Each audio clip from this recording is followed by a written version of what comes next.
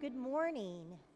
Yesterday evening, I arrived home from having been at Duke Divinity School for a very intensive week of study.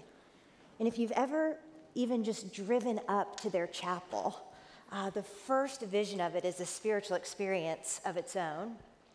And then when you enter it, it's even more significant, just the awe and the glory of what man's hands have created to honor our God and our Father. And one of the professors that I had the privilege of listening to every day of the week, her name's Lauren Winner. She is in the Episcopal Church. She grew up a very, very devout Jew and converted to Christianity in her early 20s. And the research that she's doing right now is all on the Bible and memory. She talks about how our current memories and our past memories move us toward the decisions we're going to make in the future. And I wanted to point out to you some specific areas of Scripture that talk about remembrance. And I think now, when you are reading Scripture, you'll be like, wow, God tells us that very, very, very often. Remember the Sabbath. Keep it holy. On our communion table, this do in remembrance of me. Passover was established so that we would remember God's deliverance of his people. And not only are we instructed to remember, God remembers. He remembers us. He remembers his covenant with us. The story that's in front of us today was written in Scripture 3 different times. So I do think that this is a story God wants us to listen to and wants us to remember. So you can follow along on the screen as I read Matthew 19, 16 to 30. And behold, a man came up to him saying, "Teacher, what good deed must I do to have eternal life?" And he said to him, "Why do you ask me about what is good? There is only one who is good. If you would enter life, keep the commandments." He said to him, "Which ones?" Jesus said, "You shall not murder. You shall not commit adultery. You shall not steal. You shall not bear false witness. Honor your father and mother, and you shall love your neighbor as yourself. All of these I have kept. What do I still lack?" Jesus said to him, "If you would be perfect, go, sell what you possess and give to the poor, and you will have treasure in heaven, and come and follow me." When the young man heard this, he went away sorrowful, for he had great possessions. And Jesus said to his disciples, "Truly I say to you, only with difficulty will a rich person enter the kingdom of heaven. Again, I tell you, it's easier for a camel to go through the eye of a needle than for a rich person to enter the kingdom of God." When the disciples heard this, they were greatly astonished, saying, "Well, who then can be saved?" But Jesus looked at them and said, "With man, this is impossible, but with God, all things are possible." Then Peter said in reply, "See, we have left everything and followed you. What then will we have?" Jesus said to him, "Truly I say to you, in the new world, when the Son of Man will sit on his glorious throne, you who have followed me will also sit on 12 thrones, judging the 12 tribes of Israel. And everyone who has left houses or brothers or sisters or father or mother or children or lands for my name's sake will receive 100-fold and will inherit eternal life. But many who are first will be last, and the last first." So who is this young man that has come to Jesus? We hear the story in the Gospel of Matthew, the Gospel of Mark, and the Gospel of Luke. This is one of those stories that pastors get excited about, and we print off all 3 versions, and we lay it out on the table and get all our colored markers out and our pens, and we start saying, how much can I learn about this man? One passage tells you a little something, the next one tells you a little bit more something. Good way to really know more deeply about this man. All of the passages tell us that he was rich. We learn that he was young, and we learn that he was a ruler. So thus, the title of what he is known as in the Bible, the rich young ruler. This ruler, he was rich more than financially. Within the Jewish culture, within his area of influence, he was outstanding. He upheld the law. In that culture, he would be the kind of guy you wanted your daughter to marry. He was widely respected, morally upstanding, just an upstanding guy. And interestingly, he was one of the few wealthy and powerful people who sought Jesus out. And in contrast to Nicodemus, who came to Jesus in the dark of the night, this man, he came. He wanted to come. He couldn't wait to get there. According to Mark tells us, he ran up to him and knelt before him. It's likely that the sight of this guy running caused quite a commotion. Men didn't run in this time. It would be undignified. They would have to hike up their tunic, and it would actually show their leg. And that is not something that you would have seen happening. So he really, kind of humbled himself, kind of made a fool of himself as he's running through town and goes up and he kneels to Jesus. He had a question for Jesus. He pursued him with boldness, and he knew that Jesus was the only person that could answer the most pressing question that he had on his heart. His question was, what good deed must I do to have eternal life? How many of us in our own lives have thought through that question? We live in a society that rewards good behavior. When our littlest ones do something they've just learned, we clap for them, we tell them good job, and we're so excited. Some parents give money to their children for grades. Sorry, kids, I didn't do that. But as a reward for good grades.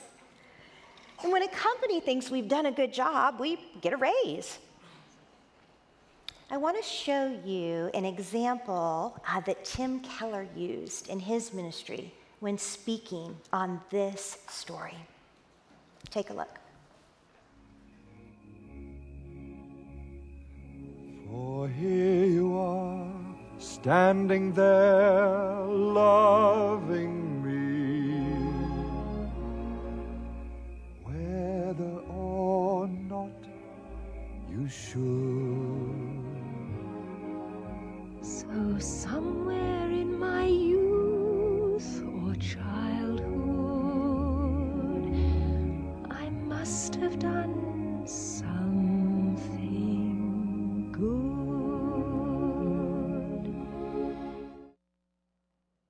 I heard y'all finishing the song. But it is so ingrained in our minds that we must have done something good. Think about the story in Job. His friends told him the reverse. His friends said, oh, you must have done something horrible to have gone through what you went through. But Jesus, don't you love it when this happens? He responds to the ruler with a question of his own. I don't know if you're familiar with the Quaker practice of a clearness committee, but it's where you're trying to make a decision and you need support and help with this decision. And so you invite close colleagues and friends and men and women of God. And in the Quaker tradition, all they do is ask you questions. and they help you mine through what are you thinking about this? And it can go on for a significant amount of time. So Jesus says to the young ruler, "Why do you ask me about what is good when there's only one who is good?"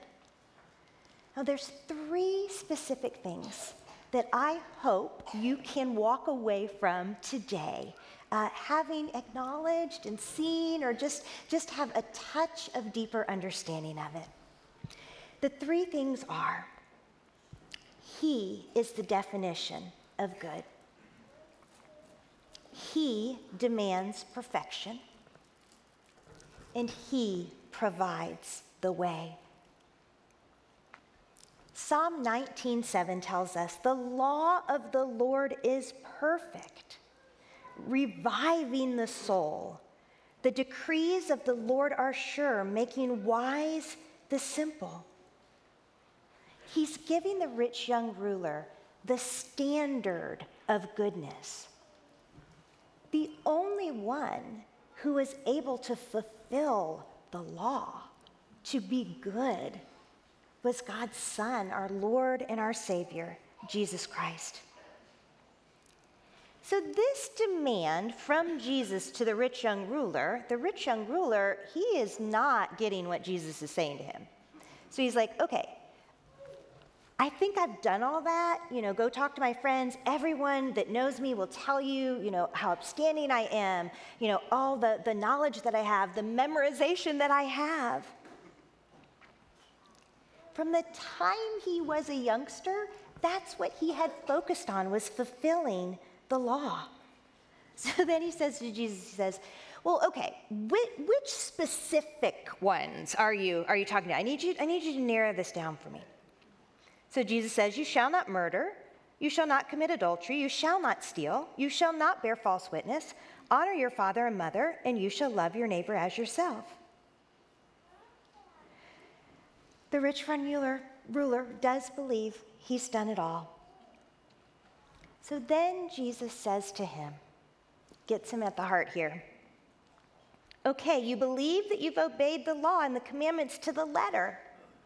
Try this. Go and sell everything you have. Give it to the poor, and then come and follow me." When the rich young ruler heard that, he went away. And it says he went away sorrowful. Jesus is not anti-rich. Jesus was presenting the rich young ruler with the one thing that captured his heart. I want you to hear this quote from Howard Thurman. "Whatever gifts people have, including money, if they consider those gifts their own personal property to do with as they please, then those gifts stand between them and full community, fellowship with other human beings, and ultimately with God. And that is when all such gifts become evil." Now, when I was at Duke this week, there's about 25 of us that meet together, and we talk about what pastors talk about. What are you preaching on this weekend? What's your passage? And I'm going to give you some insight into something that happens behind the curtain here at Peachtree. So when pastors are sitting around a table, and someone says, "Okay, yeah, I'm preaching on Amos 4 this week," there's this conscious competition in every pastor's mind at that table to be like, "Oh, I know Amos 4," and then they'll like boldly quote a verse from it. There are some pastors, some might be in this room, that are very, very good at that. So I can see these like 25 other people when I tell them, oh, I'm preaching on Matthew 19. I can see like their brains going, Matthew 19, Matthew 19, you know, and they're figuring it out. And I'm like, well, basically Rich gave me 3 choices. I can preach on divorce. I don't want to preach on that. I could preach on let the little children come to me. That would be fitting for a family pastor. Or I could preach on wealth. And one of my colleagues that serves in Greenville, South Carolina, she knows Buckhead, and she cracked up laughing. She said, "You're preaching on wealth in Buckhead." And I said, yes, I'm preaching on wealth in Buckhead. I want to read that quote one more time because Jesus is not anti-rich. Whatever gifts people have, including money, if they consider those gifts their own personal property to do with as they please, then those gifts stand between them and full community, fellowship with other human beings, and ultimately with God. And that is when all such gifts become evil. When Jesus told the rich young ruler, "Sell all you have, give it to the poor, come and follow me," the disciples were intrigued. They were very, very surprised by this, and they cried out to him saying, "Jesus, if this man can't be saved, who can?" And this is where Jesus, that popular phrase that we hear, says, "Only with difficulty will a rich person enter the kingdom of heaven. For it is easier for a camel to go through the eye of a needle than for a rich person to enter heaven." He's saying it's impossible for man, but anything is possible for God. Peter is anxious to say something very specific, and so he blurts out, we are not like that young ruler. Lord, we left our homes, our jobs to follow you. And Jesus is so kind to Peter. He's like, "Peter, I know that. I know what you did, but I want you to know this, Peter. You have not given up the equal of what I can give to you. You cannot give up the equal of what I'm going to give to you. No one has left house or wife or brother or parents or children for the sake of the kingdom of God who will not receive many times more in this time and in the age to come eternal life." Whatever we cling to, He can provide and will provide more. It's interesting how I think some attention needs to be drawn to the word perfect, the way perfect is used here. You can have a perfect golf swing. You can have what you think is the perfect wolf range for your kitchen. But this perfection is different. This perfection is demonstrating fulfillment, wholeness, one together. So this is a fullness of perfection that cannot be manufactured. Jesus is trying to describe to the rich young ruler not his disobedience to the law. He's trying to show him that he needs to obey. He's trying to show him obedience. The rich young ruler mistakenly believed that he had kept the commandments since he was young. Jesus ultimately was telling him, you need me. You're a sinner, and you need a Savior. We know from all 4 Gospels that Jesus did not call all his followers to give away all of their possessions. Not all people are as burdened by their possessions as this young man was. In his case, the challenge was radical because that is what had his heart. And God precisely knows what is on our hearts. He knows how difficult it can be to give up the things that we love. But I can promise you, there is nothing you can give up that he will not replace 100-fold more in this life and in the age to come. This passage it's all about the gospel. What good deed must I do to gain eternal life?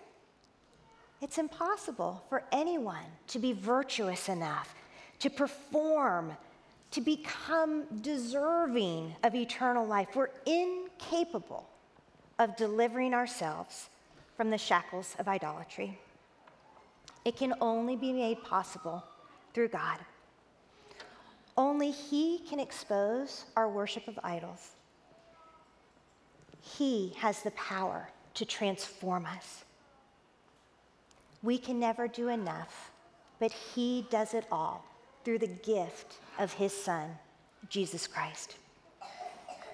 So God is the definition of good. God demands perfection, but God provides the way. Perhaps, maybe for the first time, the rich young ruler was made aware of the sinfulness within him. Scripture doesn't tell us if we'll be in heaven with him. I don't know. We know that he walked away not believing. But I wonder, and I hope, that from being exposed to his sin, that at some point, in some time down the road, he realized the position he was in and his need for a Savior. Romans 3, Paul tells us, now we know that whatever the law says, it speaks to those who are under the law, so that every mouth may be closed and all the world may become accountable to God. Because by the works of the law, no flesh will be justified in his sight, for through the law comes knowledge of sin. The law reveals our sin to us, and I hope the rich young ruler remembered what Jesus told him. Let's pray. Gracious Lord, our fullness, our perfection, our wholeness comes only through you. Thank you that you do the good work. Lord, thank you that we can respond to your gift with acts of service and compassion and love, and you call us to do that, Lord. But may we do it out of a response of our heart for your perfect goodness. Draw us closer to you. Help us know you more intimately and to remember your promise. In Jesus' name, amen.